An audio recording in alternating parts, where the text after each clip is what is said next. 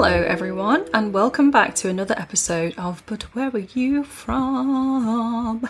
And today we have Michael Lamb and Michael Trung on the podcast.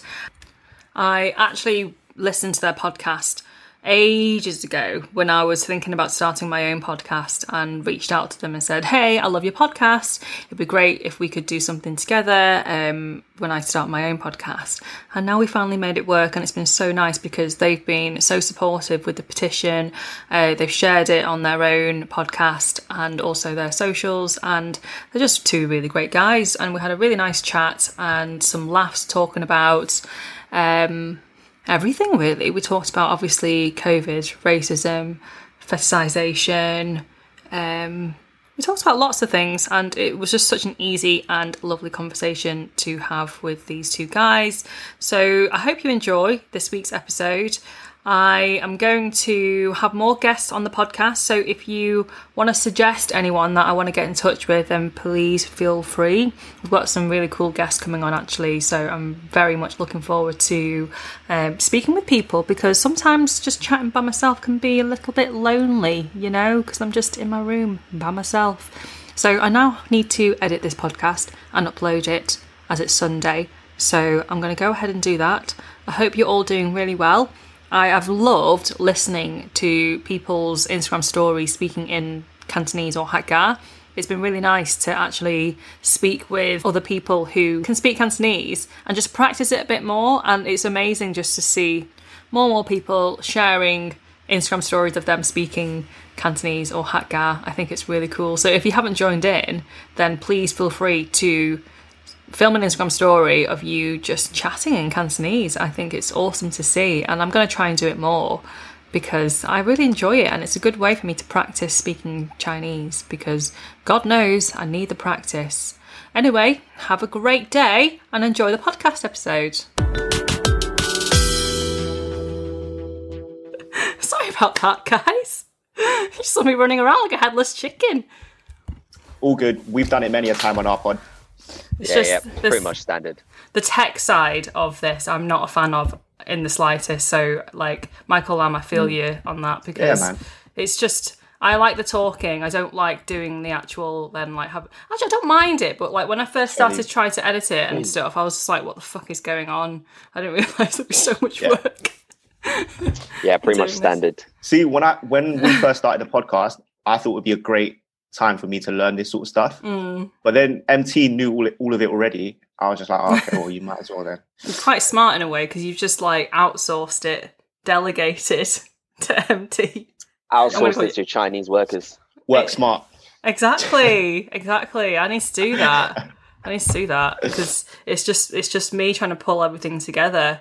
But it takes way more time than anticipated, and yeah, because I've listened to some really shitty podcasts too that just don't really. I mean, mine is not great. Like, I started off on my Apple earphones as like the mic before I then bought an actual microphone. Yeah.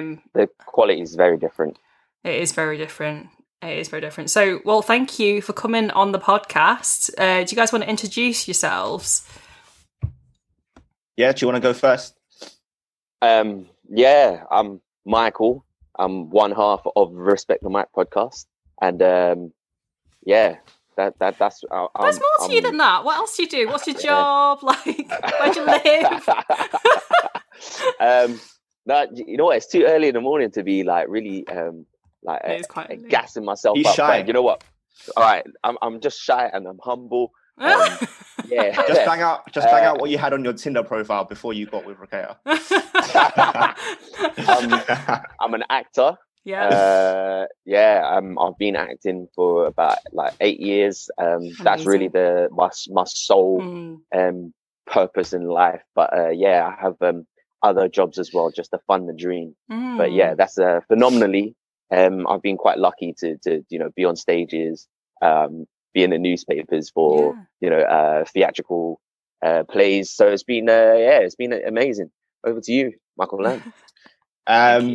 So I'm Michael. I'm the other half of Respect the Mic podcast. I don't know, what can I say about myself? What do you do? I live in London. Yeah, you both live in London. My whole life. Yeah. We were neighbours when we were younger. We lived like literally about a minute away from each other. So yeah, I do digital marketing, I do SEO.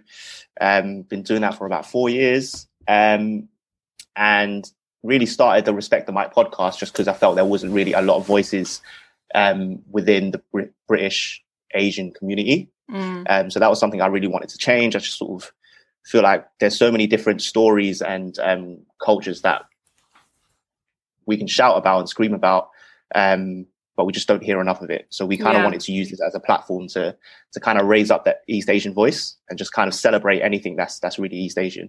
Yeah, I love it. I mean, I found you guys way before, like lockdown. I think there was a surge of podcasts, including my own. And then I think I started listening to yours because I was looking for something, I think, during lockdown. I was like, oh, why are there no British East Asian voices in any space? And then even like the podcast space. And then like I started listening to you guys. And I think you guys were like the OGs in terms of like British born Chinese podcasters. Oh, I appreciate that, I really appreciate that. I'm hearing that. No, it's gas levels. Yeah, no, I love it. And it really, I think it was like one of the first ones that inspired me to really kind of like, well, I want to bring more representation to the space. So yeah, I really enjoyed listening to your podcast. And it's quite different because obviously you guys come from the South. Like there's quite a lot of, I think like it's really interesting because we have lots of shared cultural understandings with each other in terms of our Asian side, but then in terms of our British side, I think like it's a bit different in that way, in terms of like the way our accents, like our culture and everything like that. And it's just quite interesting just hearing different perspectives on things and how you guys talk. Yeah, definitely. Well, so with starting the podcast, I mean, I think that's really what we wanted to see. We wanted to start a podcast and then see what would become of it. So it's really great to see that there's so many other sort of East Asian podcasts coming about, more East Asian talent coming through. So that's something we're really happy about. We just think there should be more of this like in the space. So it's great that it sort of kickstarted something. Yeah. In terms of like what the East Asian community is like over here in the South and in London in particular, I don't know. I suppose it's because it's quite easy to find sort of East Asians within the community, like where we live, sort of Deptford, New Cross. There's just a massive sort of Asian community. So it's weird. We never really felt kind of like alone, I guess, in terms of, there's not enough of us around. That's so interesting because I feel like it's the opposite for me, and I think it's very much down to your environment and where you live. Like where I'm from is very white suburbia, and I would say only recently I've discovered my community, and it's been online. It's through just like chatting to you guys and just like loads of people from Instagram, and we've all kind of managed to find each other. But I felt quite siloed before. So you guys growing up, you've always had like East Asian friends and I think go on now. Well, I was just going to say, because we have a Chinese school on the Saturdays, and then that was kind of like really the place where all the Asians would gather together, and then you sort of make your cliques and sort of make your friends from there. Like a lot of my lifelong friends have been from that Chinese school and have been from that sort of community. Yeah. So did you guys graduate at all from Chinese school? Like how is your Chinese now? Boy. I jumped in and I joined at like year 2. So at a time I was like 16, and everybody else in the class was like between 7 and 10. And I never graduated from that class. Oh, I know. Well, I'm the same. Like I went for like since I was a really young age.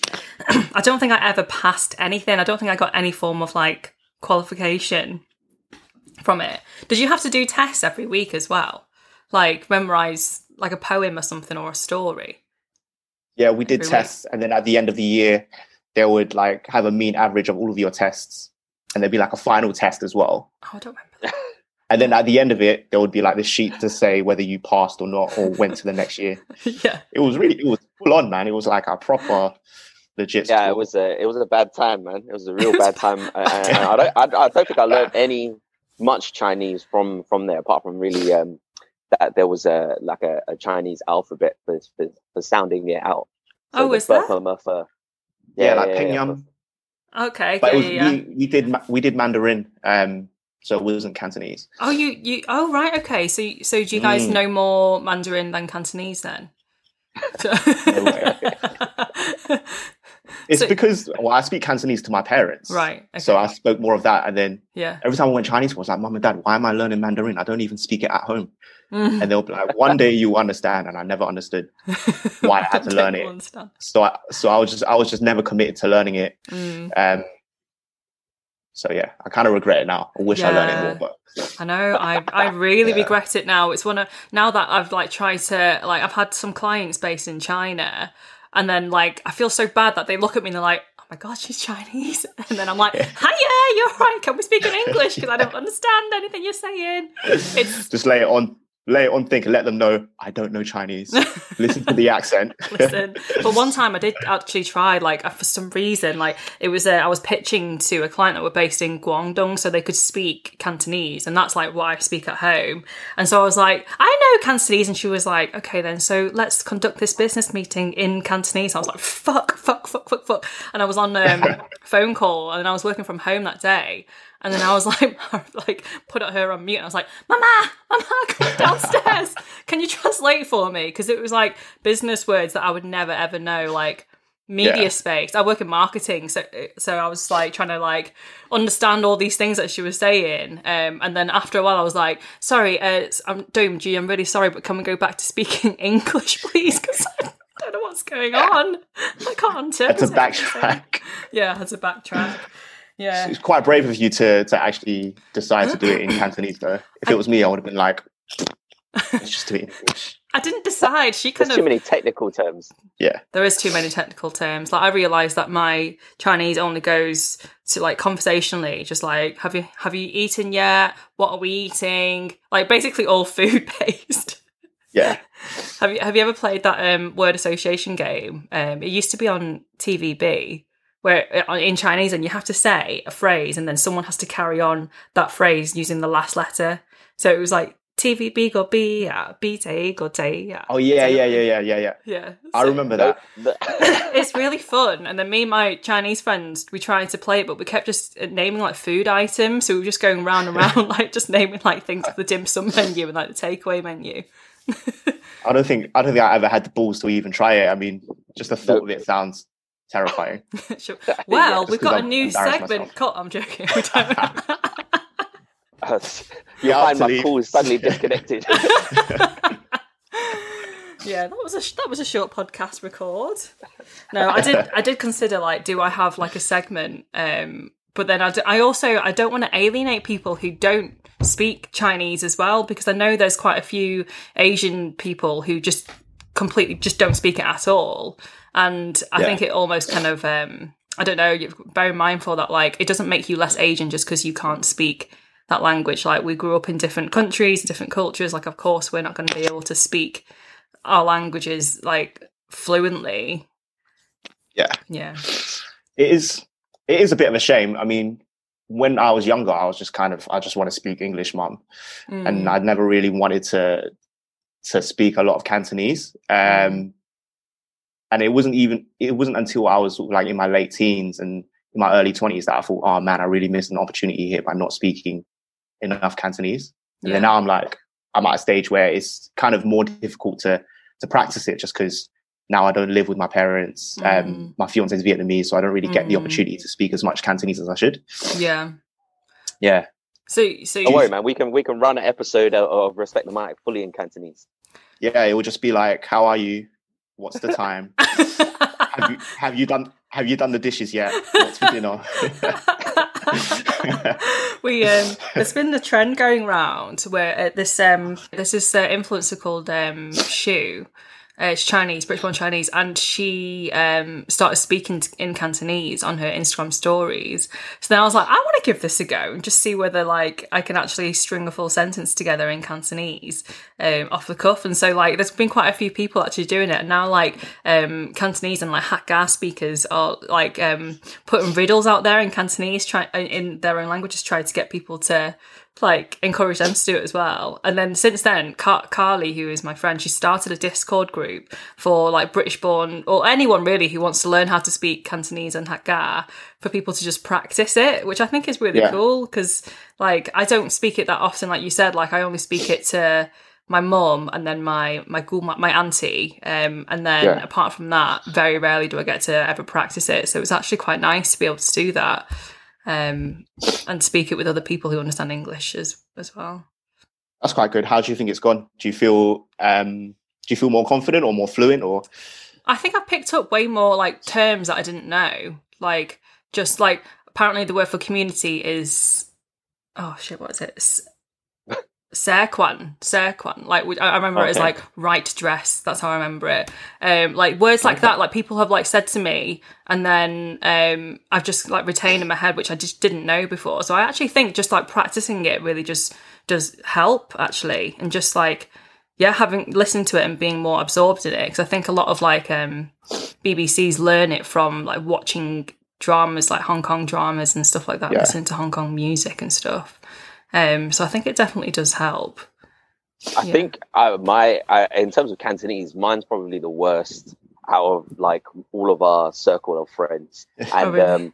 My Mandarin is on actually a level that's like it's better than my Cantonese, only because like I dated a Chinese girl for like 4 years, right. So like I picked up so much Mandarin then. But I would never ever say I can speak Chinese. Yeah, just with that confidence. But do you have it on your CV though? Like if you like go for a job. You know what? I saw a meme going around about like Chinglish speakers, and then I was like, you know what? I'm gonna remove it from. I started removing it from everything. I was just like, nope. I can speak it on like a not even a primary school level. So I was just like, nope. I'll just speak English. Did you find that, like, I don't know whether, obviously, I know, MT, you work in, like, acting stuff like that, but being in an office, like, Michael, because do you find that, like, people look to you as, like, oh, I want to know what this word is in Chinese, and then they look to you to be like, do you know it? And then... I set the bar straight. Like during the interview process, that question happens like, oh, do you speak Mandarin or Cantonese? And I was just firm, like, no, don't come to me for any of that. So I just like set it straight from early on. Yeah. So I haven't, but in the past I've been aware that could happen. So that's why I always just try and say, don't come to me. But luckily we have an APAC team, and we have loads of like fluent Chinese speakers. Yeah. Yeah. So they just go to them. Oh, you're way more honest. I'm just a whitewashed. Yeah, I'm just a whitewashed Asian guy in the office. What about you? Have you ever come across that? Yeah, it happens all the time. Apparently, I've got a really Chinese face. So any. I mean, you are Chinese. I mean, it would happen. No, but like no, you know when you can tell the difference between like a Japanese, a Korean, a Chinese. But apparently, my face is like dead on Chinese. Like I'm known. Like whenever a foreigner who's from China sees me, they immediately run up to me and say, "Ah, 中国人吗? 中国人吗?" That's so funny. Why do you think that is? Because what makes you like look more Asian? Like, do you know what I mean? No clue at all. But apparently, it's like there's no way to dispute it. I am 100% Chinese. Like they, without a doubt, like they make a beeline straight for me. And there have been other like Orientals around me. Can we say that anymore? Sorry, there have been other yellow people. We don't say that anymore. There have been other yellow people around me, but it would be me that they run straight to, and I get interrogated, and it's like, oh, can you speak Chinese? Are you Chinese? And I'm very disappointingly saying no. Oh, I can't speak no. I bring shame on the family. Sorry. There's like so much shame involved. Oh, I know. I've had it where like I've been mistaken for like, well, I don't know why people just like, I don't know why people think it's okay to just assume you are a certain race of any kind of ethnicity. But like I've had it once when I used to live down in London, and I was in this restaurant with my friend, and then I was like inside, and then I saw this like Asian guy.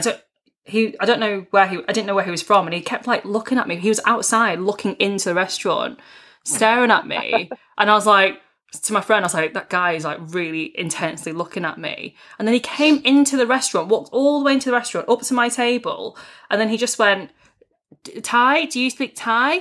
And I was just like, No. Like I was really freaked out, and then I kind of felt bad then because I was like, maybe he doesn't know anyone over here. He's trying to find someone that he can speak his language because he might need help or something. But I was just like, mate, you just assume that I'm like from Thailand. Like, but I've had that quite a lot where people go, oh, you don't look Chinese, you look more Filipino, or you look like you're from Thailand. And it's almost like, well, like, how is that okay for us to say that about one another? Like, you look like more this or that. Like, we're so broad. Like, Chinese people, there's so many of us. Like, there's no like set like prototype in terms of how we look. And because China is such a massive region as well, massive country, you're going to get differences from the north and the south and east, west. But yeah, I've had the same thing. I've been called so many different things. Everything except Chinese, which is kind of like, what's going on? I only laugh because there's a time where we were at university together and someone mistaken him for a Bulgarian. Oh, really? Yeah, that was a weird one. That is random. I think it was because I was slightly ill and I must have been really like pasty, and my lips were like a weird color. Right. Yeah, Bulgarian. That's weird. So Not even the same continent. No, but it is true though. But from China, you can be so many like different features in terms of like what you might associate a Chinese person, what they look like, and if you're from the north or you're from the south, you might be shorter, you might be taller, you might be darker skinned, you live closer to you could be an Uyghur Muslim. And they, some of them look very, very like your generic Chinese features. But I think over time, we are just mixing, the genetic pool. So, yeah, we could literally have features from anything. Yeah. Have you seen those TikTok videos going around of those like really cool looking Chinese people from China in their outfits and that music that goes with it?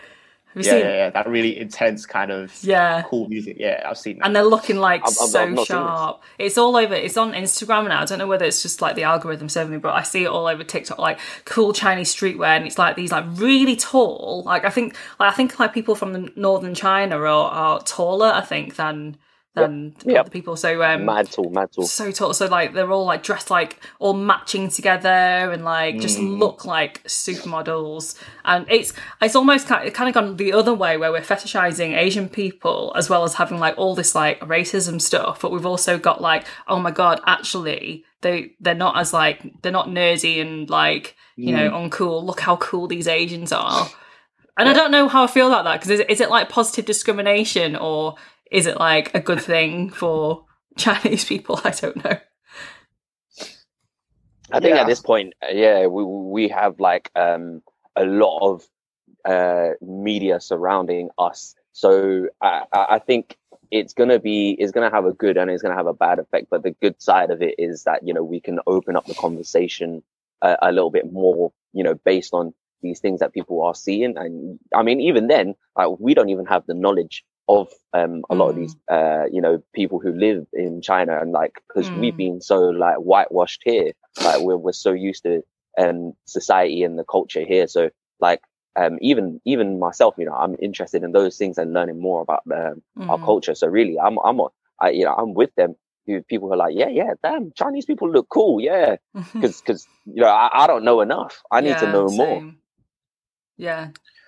But I think sort of any sort of positivity around China or around Asian people, it can only be a good thing. I don't know, but I suppose if it turns into a fetishization, then it's sort of different. But I mean, if that stereotype of us has always been, we're docile, we're sort of nerdy, but now they're seeing us in a different light and just saying, oh, look at our fashion, which is really cool. We're really trendy. Like our fashion is really great. And I'm like, yeah, let's celebrate that. That's a great thing to be associated with. Yeah, I guess it's kind of like you said, like opening that conversation. It's making people realize we're not monolithic. We're not all the same, and we all have. There's so many differences within our own communities that, like, if anything, yeah. And I'm the same. Like, I don't know enough about what's going on in terms of like the political world, like everything that's going on in China and the CCP and everything like that. And like, I think it's an education for all of us as well. Like recently I've noticed that like like all these words that I didn't know before, like xenophobia. I didn't know there was a word for, like, I think you mentioned this on your latest podcast.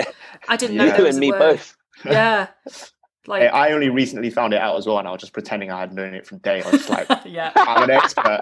Yeah, we are the experts here. Yeah. It's funny though, because people do assume, like, just because we are like Chinese, that we are going to know everything there is to know about racism, and really, like, we are so whitewashed. Well, I know certainly I am. I've had to learn all of this myself. Like, it's not just like something that we're born with knowing in terms of like the vocabulary in terms of how to talk about racism towards East and Southeast Asian people. Like, even like the model minority myth, like, I didn't know there was like there wasn't a term for that, but I knew that I was like doing that, or I was like upholding those myths too in some way. Yeah. You know, like, I thought like being hardworking and like, you know, being perceived in that way was a good thing. Yeah. But actually it's probably now doing way more damage than it ever has been to our communities now, because no, we're not just quiet and docile and submissive. Actually, we are, you know, things are affecting our community and we have things to say about it. But yeah, I've been learning about it as I've been going along with everything that's been going on in the world. That's it. And it's so difficult because you sort of grow up with these stereotypes and you sort of grow up with these ways of thinking, not realizing that it's all systemic and it's all generational that's being thrown down on you. And you sort of do that without realizing. And it becomes sort of like an unconscious bias that you're kind of growing up with. And it takes a lot to kind of open your eyes and kind of, I always see it as kind of like a political or like social awakening, that you finally start to realize that the way you've been brought up has been brought up because of social conditions or like economic conditions. Yeah. And you have to take the time out to try and unlearn all of that. And it's like it's quite a grueling process actually, because you really have to face a lot of things that you thought were the norm as a child. And then now you're having to face to it and being like, wow, I'm only thinking this way because of all of these social structures that came before it. Yeah. So yeah, I mean, I think it's great. And I think for a long time, like, our community in general has kind of just accepted the way things were, and kind of having that political awakening. I don't know, it just didn't happen a lot. And now I kind of feel like the tides are turning a little bit. We're becoming sort of like more politically conscious or like socially conscious. Yeah. Maybe it's come from like BLM or these sort of issues that sort of like made us realize that we need to be part of this argument as well. So yeah, it's really great to see that, because for a long time we just felt like we were kind of sleepwalking around these situations, and so we weren't really taking part just because we didn't put the effort in to try and think about it and to try and unlearn these issues. But yeah, it's great to see that these sort of tides are turning. Yeah, I totally agree. I think like I certainly held a lot of like internalized racism when it came to our own communities. Like even when it comes to like something as trivial as like dating, for example. Like I dated one Asian guy and I've had like 5 boyfriends. But then like I always held those views of like, oh no, I don't like Asian guys. Like they're all like this. And then like it's only like just thinking about everything that's going on and looking inside myself and being like, why do I think that way about Asian guys? Like, what is that? And then actually I came to the realization that those are racist thoughts that I held myself, and how damaging that is, and like almost looking down on other Asian people because somehow I wasn't like other Asian people, which what does that even mean? You know, it's so damaging and so, you know, shameful that I had those thoughts. But, you know, it's just us trying to assimilate to white culture and white people, I think, when we do that.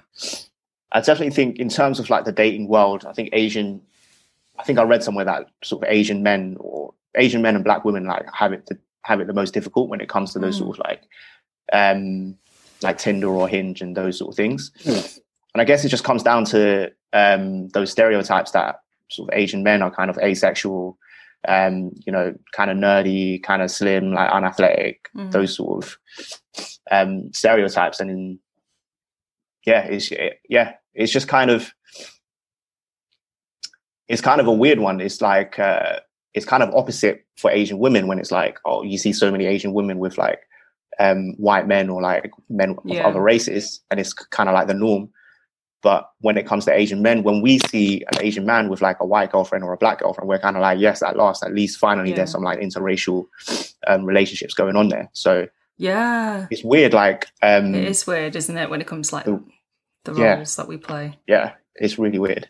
Yeah. So did you guys find that? So like during dating and stuff like that, like would you be more inclined to date Asian women, or did it not really matter? Like, would you be kind of open to whoever? I think in the beginning, like a lot of the pressure was from my parents to be, do the normal, marry someone who's Chinese. But in my head, I've always had attraction to a human being, rather than be it focused on their color of their skin. So for me, like, I always felt a weird way about like I would have feelings maybe for someone who's not Chinese, and then maybe not act upon it, because in the back of my mind I had my mum and my dad chanting these things like, oh, you got to be with a Chinese girl, you got to do this. But I think as I started to grow older and started to do my own kind of awakening in terms of how I feel about a lot of things, I just went for it, because I was like, at the end of the day, I think what's important is that my mum and my dad, they love me for who I am, and if so be it, like I'm with somebody with another who's from another ethnicity, from another race, from another religion, and that shouldn't be an issue. And that's kind of the message that I want to put out to kids that I have. And so I guess I have to start acting on the things that I believe in as well. So that's why today my girlfriend is actually she's mixed race. She's Jamaican, she's Singaporean, she's Argentinian. So like she's got a mix of everything. And I think at the end of it, my mum is still happy now. Like she's not upset that that I'm not with somebody who's Chinese. Yeah, it's one of those things where, like, my parents never really said to us, you need to be with an Asian person, but then they definitely said, like, when it came to black or brown people, like, there's so much anti-black and brown racism within Asian communities, and like it's only recently that I kind of didn't confront my mum, but I kind of just had the discussion with her, and I said, like, why do you feel this way? And let's really try to unpack this, because really, I don't know who I'm going to date, and like you said, like, it very much comes down to that person, just like who they are as a human. But then again, it does play into it as well. I think ethnicity does now is certainly something that I consider way more, just because, like, I'm so worried now about, like, if I date a white guy, because I've never had this conversation with race with any of my ex-white boyfriends, well, any of my ex-boyfriends, in fact. But now I feel like, because of Black Lives Matter, and because of all these social movements, and because of the work that I'm now involved in terms of, like, the activism stuff, it's something that is now beginning and increasing to be more important to me. If that person, whoever they are, doesn't understand what it means to be a person of colour, or just doesn't try to understand, it's a massive deal breaker now. Like, I've really like added a lot to my list in terms of what I want from a guy. It's just growing and growing and growing. Because I don't want to be exhausted into having to expend my energy into educating someone. Do you know what I mean? Like, I want them to be like, woke, to understand. Understand. So I think, like, whilst I would never say, like, oh, I would never date a white person, because that would be ridiculous to say that. I think I've been more, like, gravitating towards people of colour who may understand my lived experiences a bit more. But then, even then, I put it on Instagram, and I probably shouldn't have done, but I spoke with one BBC, and he was saying, like, oh, I don't like girls from mainland China. Is that really bad to say? And I was like, what do you mean? In what way? And he was just like, oh, just like they're not cool, and I was like, God, like, that's a lot of internalized racism going on there, for you to voice those. And he was almost like complimenting me, like, oh, like, I gotta say, you're so cute though, and all this. And it's like, I'm not any better. Like, you can't compliment me by dissing someone else who is also Chinese. It was a bit backhand compliment, yeah. It's just like, it's totally wrong. Like, that's not the right way to go about it. Like, I'm not going to accept, that's not a compliment. Like, You don't need to do that to try and like lift someone up, is to say, well, you know, you're different from other Asian girls because you're not from mainland China, and somehow that makes us better, when it really doesn't at all. But like, having said that, I have had those views in the past. Like, I've certainly looked down on my own ethnicity before, which is really horrible. But like, I think it's like coming to that realization of like, actually, that's my own ignorance talking there, my own internal racism talking.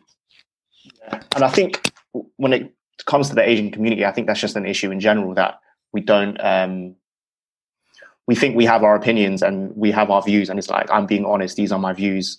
And there's nothing wrong with me having an honest opinion. And it's like, great, you have an honest opinion, but you need to realize that these sort of opinions are being driven by these social and economic things that have happened in your life, and you don't even realize it. So I think, just Asian people just need to be more woke. They just kind of need to have a more closer understanding of how racist structures and sort of like economic structures play in your life, and how, even though you think you're not a part of it, like you actually are. Like, you can't escape it. Like, you might think you're trying not to, but the fact that you're this color, the fact you're from this social background, the fact that you have this sort of wealth or whatever, all of those factors will still play a role in how you're raised. And you need to realize that they have an impact on your life, and you can't just say, this is how I've lived my life, like my opinions are honest. It's like, yeah, but how did you have those opinions in the first place? How did they form? And I don't think a lot of us really think about it like that deeply. No. So I just think, just be more woke. Be more woke, everyone. That's the lesson of the day. Be more woke. Yeah, that's the thing. Like, I found like it's crazy on like these Facebook groups that I'm in on Facebook. There's these British born Chinese group, and there's so much racism going on. I've seen the worst type of racism within those groups than I have on any other kind of social media platform or any other group, you know, towards black people. Like, they're really inherently against Black Lives Matter, and there's been like so many debates within these groups. And then also with regards to the stuff going on within like British East and Southeast Asian communities, like the stuff that we're campaigning for with like the media depiction and how they always associate us with coronavirus, like a lot of them just still don't see the issue with it. You know, they still think it's completely siloed from the conversation of racism, when it's the thing that's driving it and is the catalyst for it. Like, and it's just completely wild that they don't see the link, and there's so much disparity between the two, and they're calling us names like snowflakes and you're being too sensitive and all of this. Yeah. I'm like, I'd rather be fucking sensitive and snowflake than a fucking left, like far right fucking racist. Definitely. And it's so frustrating because they think they're just trying to, like, they always just trying to rationalize everything. And it's like, if you put it into context, or if you just look at it this way, then it's fine. And it's like, I don't know. It's just really difficult for them to see something that's so abstract. Yeah, I don't blame them. I get angry about it and I start calling them names, but I don't blame them, because it comes down to the fact that we haven't been educated on it. We don't know enough about it, and so I can see why it's so easy to make these excuses for what's going on in the media. To be honest, it's not good. We're gonna play. It's just another example of us sleepwalking, though, isn't it? Sorry, let's play. We're gonna play the segment of the podcast. It's called "How Asian Are You?" I don't know whether you've heard it at all. I'm gonna play. No. Well, I'm gonna play the jingle for you then. Oh, I'm glad you've not heard it before. So this is a completely new experience for you.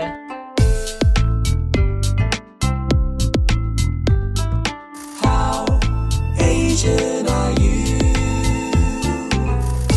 That's so Asian. So this is essentially a segment where I ask you guys 5 questions that are stereotypically Asian. We have a bit of fun with this podcast. And if you can answer yes, then you get 1 point. And if you don't get a point. And these questions very much play into the tropes and stereotypes of us being Asian, but it's a bit of fun. So question number 1, do you wear glasses? Yes. Yes. I get a point. You get a point. What about you, Michael? I have amazing vision. I don't need to wear glasses. Do you?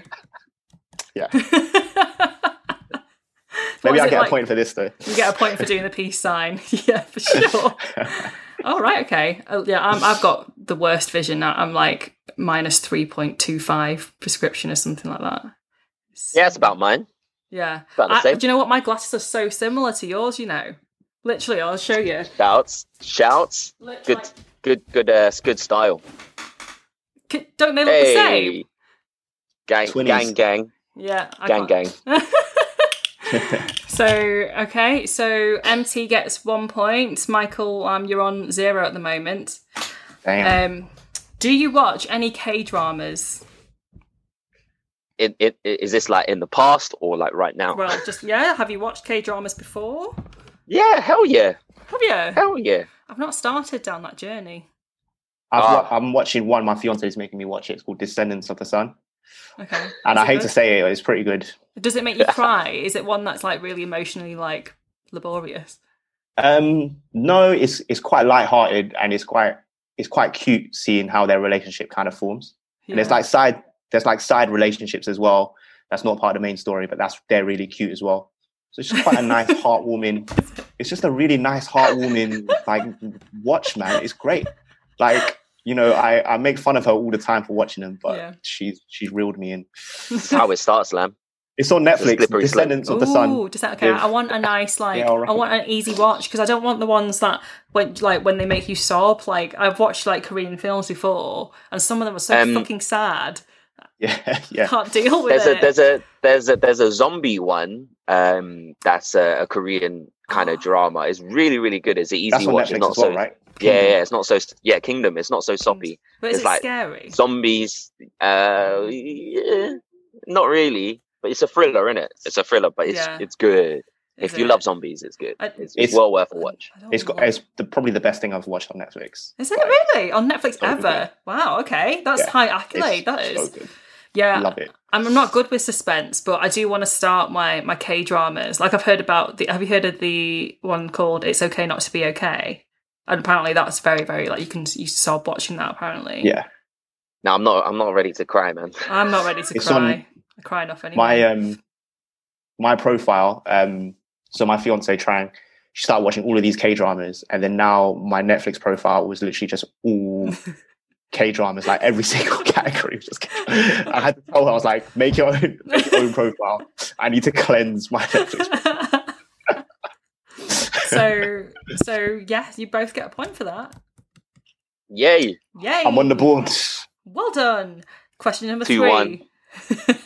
2-1. Do you wear matching outfits with your other half? There may be occasions, really? but not on purpose. Not on purpose. It's like, you've matched colours. You've matched colours. Oh, that's nice. Cute. It wasn't like intentional. Yeah, you just have definitely to be not vibing. No, definitely not with my fiance. You know, the thing is, we went out the other day, and then she went to the wardrobe first and picked out something with stripes.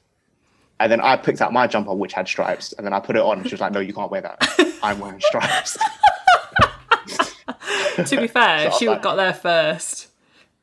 Hey, well, here's the funniest thing. Yesterday, I picked out the same top with stripes. I got to the wardrobe first, and then she picked something with stripes. And she was like, "No, this is fine. I'm wearing it." I was like, "All right, fine."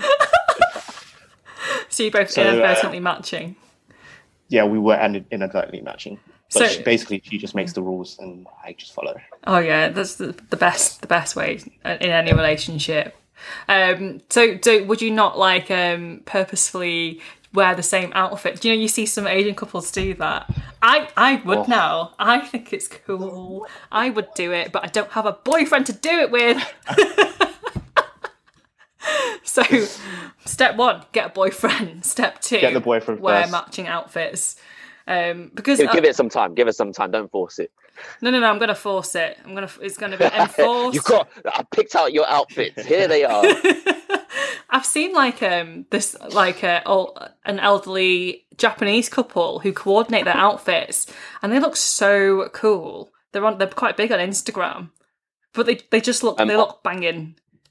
Honestly, I think Japanese people they do the cuteness level to the maximum. Like, I love it. I honestly think Japanese people are just so they're so polite. There's something about that culture that that they're brought there. Just so, and so when they get older and they're so polite and cute, even actually if they're rude, is even cuter. It's like, wow, I didn't know you could be rude. Because honestly, it's bred into them. Especially if they're born in Japan, like it's beautiful. It's something that we're missing here in the UK.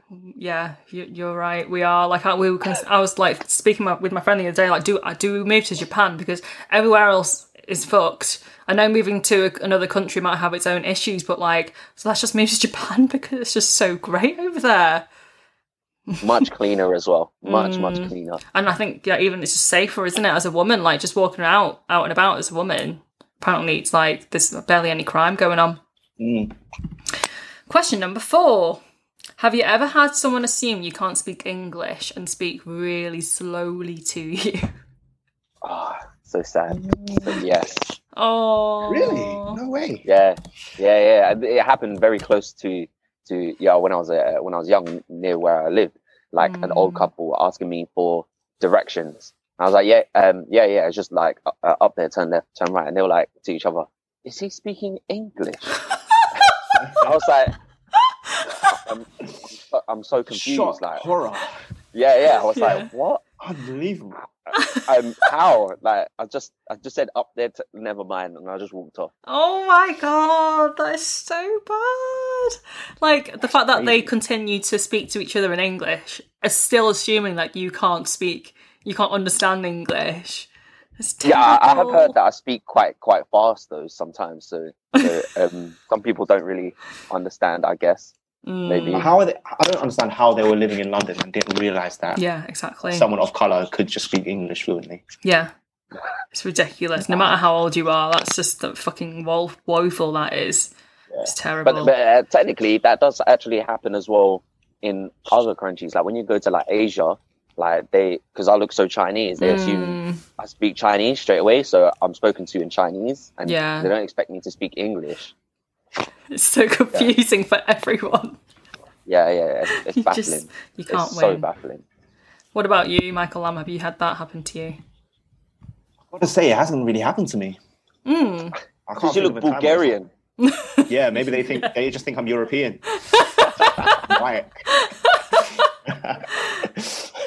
I think I have, but like without it even being like obvious. But like I'll be in like Morrison's and they'll say something like really loudly and very clearly to me, and then they'll see the white person next to me and then just be like, oh yeah, just okay. Like more like less overtly obvious that they were speaking English. Yeah, I found that, and I feel like I almost make a point now, being like, you're right, like speaking more English. Put that accent on a bit bigger, yeah, to try and prove like, no, I can speak English. So okay, so far, Michael Trung has got 1, 2, 3 points, and Michael Lamb, you are on 1 point at the moment. Last question number 5. Has someone that's non-Asian ever called you cute before? Yeah, but that's a whole different problem. Okay, yeah, in what way? Like, I guess like friend zone. When you get friend zone, you get called cute. Yeah, that's a whole different problem. You don't think it's not think it's like an Asian problem as well, like that. I definitely think that happens a lot more to females of Asian heritage, but I get friend zoned often. So yeah, in my past, so yeah, cute was the so sad. Let me get the violin out. No. Oh, what about you, Michael Lamb? Yeah, I've had it a few times. I've always just taken it as a compliment rather than a sort of. Really? I've just been like, thank you. Thank you so much. Cheers, I'll take that. Because I think like with in American culture, like calling someone cute is like calling someone like attractive and like you might fancy them. Whereas over here, it's like, oh my god, I'm so cute. Like I'm so like, I don't like it that much. I don't think I like that word. I don't take that as a compliment, really. Yeah, there are some sort of belittling, patronizing undertones. Yeah. That word, yeah, like it depends on semantics, really. Yeah. Now I'm seeing all them compliments all over again in like a whole new light. You're being friend zoned. Damn. Welcome to sadness. Didn't even realise. So I Mike. just wallow now. Oh no, I'm sorry. No, you keep those compliments. It's good. Oh, thank you. So Lamb, MC, you're so cute. You're so cute. 1, 2, 3, 4. MC has 4 points, and Michael Lamb has 2 points. Yeah. Yay! Well done. You so Asian, Michael. Yeah, So- boy. Oh, Yeah, Asian. boy. I mean, look at this hair. Look at this hair. Full on Asian. Is this lockdown hair, or is this like just a? This is.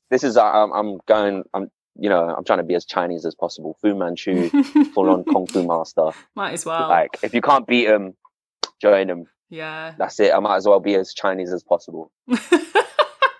No, it's cool though. It's cool. Do you find it like you have to like style it now, like it's a bit longer and look after it more? I'm waiting until I get to Chinese emperor level. Viv, you don't need to be so polite about how cool it is. Yeah. Have the top knot here. You can and speak then- your feelings. Yeah. I mean, If you hate no, it's I fine. don't hate it. You do you. I genuinely, I don't hate it. I don't love it. It's your hair. You can do what you want. It's very Michael, Lamb, true. do you not? It's very true. How do you feel about? I think it's. I think it's good. It's cute, Lamb. It's cute. You can. You just want to do what you want with your hair and not care. I think it's great that you have that. You feel empowered to do whatever you want with your hair. So Exactly. good on you. Cheers. I appreciate that. I don't need your permission. Are you gonna? You're gonna grow it so long that you can plait it like the men. used Yeah, to. I've done a couple of plaits. Still, well, not me, Yeah. but the missus has. Yeah. Yeah. I'm hoping to get one of those braided tails. Michael, you know what I think you should do? You know, like Yeah. Wong Fei Hong, he has Yeah. a tied up ponytail, Yeah. but the And he top bit shaves is the- like a receding hairline. That's So I next. think you should Oh, do no. that. That's I next. think you should shave it to about here, Yeah, 100%. like 100%. 0 bold cut, and then grow the Yeah. rest. Oh. And then like all like a ponytail from the back here. Yeah. Yeah. That's a lot. No, I'm Yeah. on it. I'm on it. Yeah. I think that's Yeah, the Wong Fei Hong look, I think, that's a really good idea. look great. That's See, that's Viv my is on display board as photo. I can't wait to see that. Wonder whether you'd be more typecasted in certain roles because of Do you know hair. what? I haven't really been getting a lot of roles before when I had short hair. So I thought let me switch it up. And as I started to get longer hair, I started to get more roles. Seriously, So it's working in my advantage. that's it's working in my advantage. interesting. Yeah, it's very strange. Do you think it's setting you apart from the other? I don't know. It's just setting you apart full. So are you going? Is it like certain roles that you're going for? Like, is it East Asian specific roles, or is it just? I literally go for what I can get because I'm broke. So acting work. Let alone because of COVID. But yeah, I think there's been a real push for BAME stuff. Like this week's been fantastic for me. So I'm quite lucky. But hopefully these auditions go through. But yeah, maybe it's the new look. Maybe it's just me, and I'm bringing it towards myself, doing more work, and I just don't know. Maybe I feel more confident with longer locks.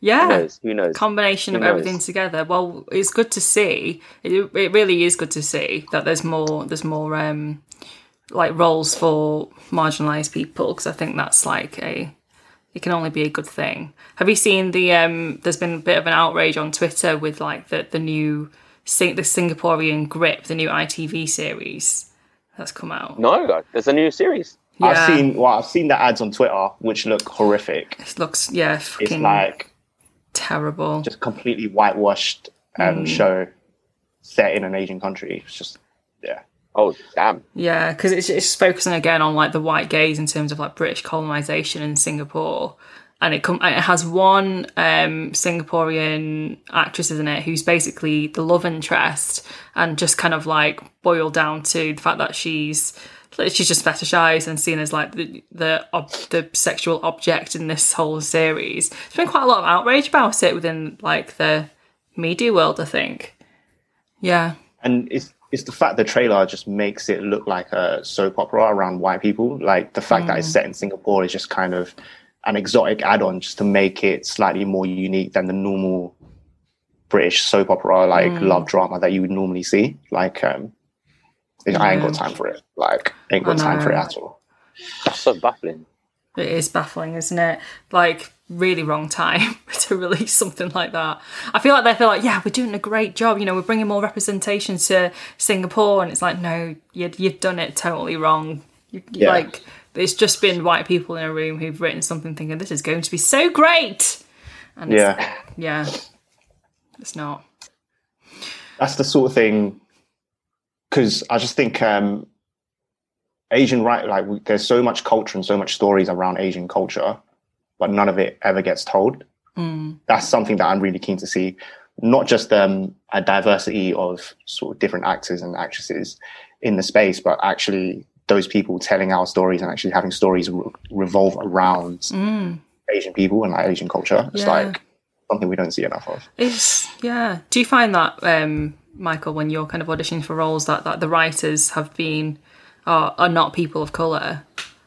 Yeah, 100%. Like you just read the lines and like, wow, this is awful. Or you know, even the way that you're named in the script is like, you know, I've had a script that just come to me, and then the name for my character, who's a Chinese American, is just Chi.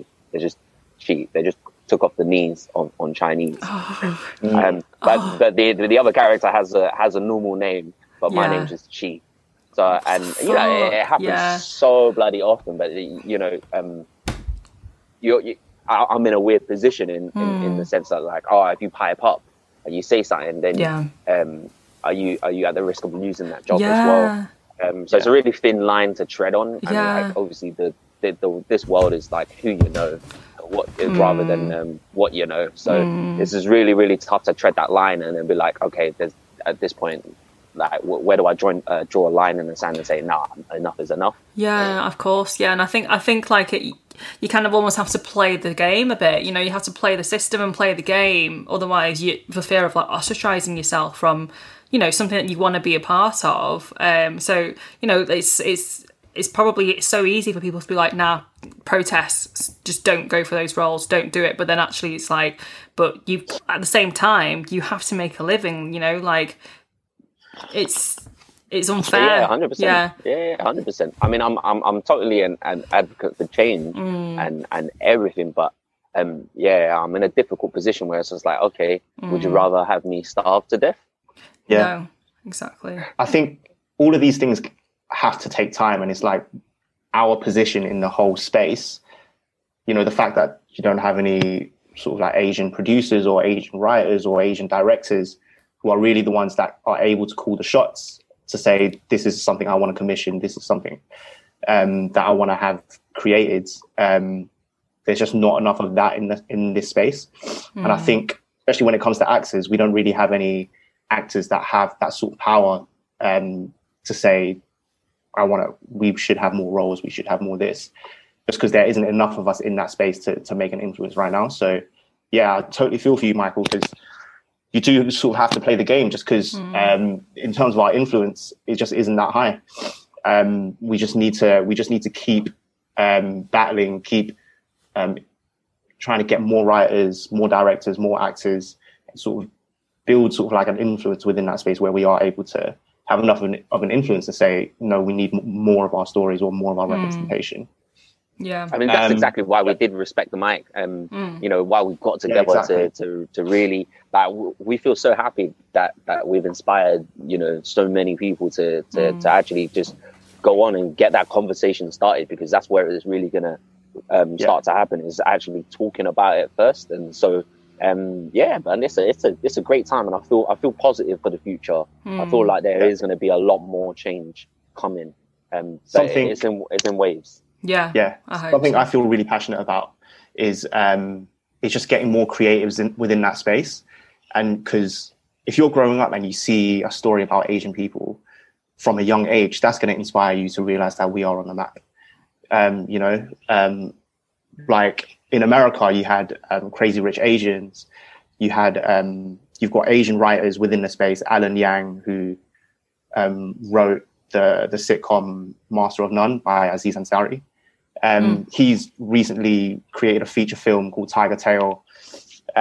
So having more creatives within the space, and not just writing stories for white people, but actually writing stories that are about us, like our stories and our representation actually on screen. I think that can have so much of an impact to younger generations who grow up watching, oh my God, I watched this amazing and it was so, I can relate to it so much.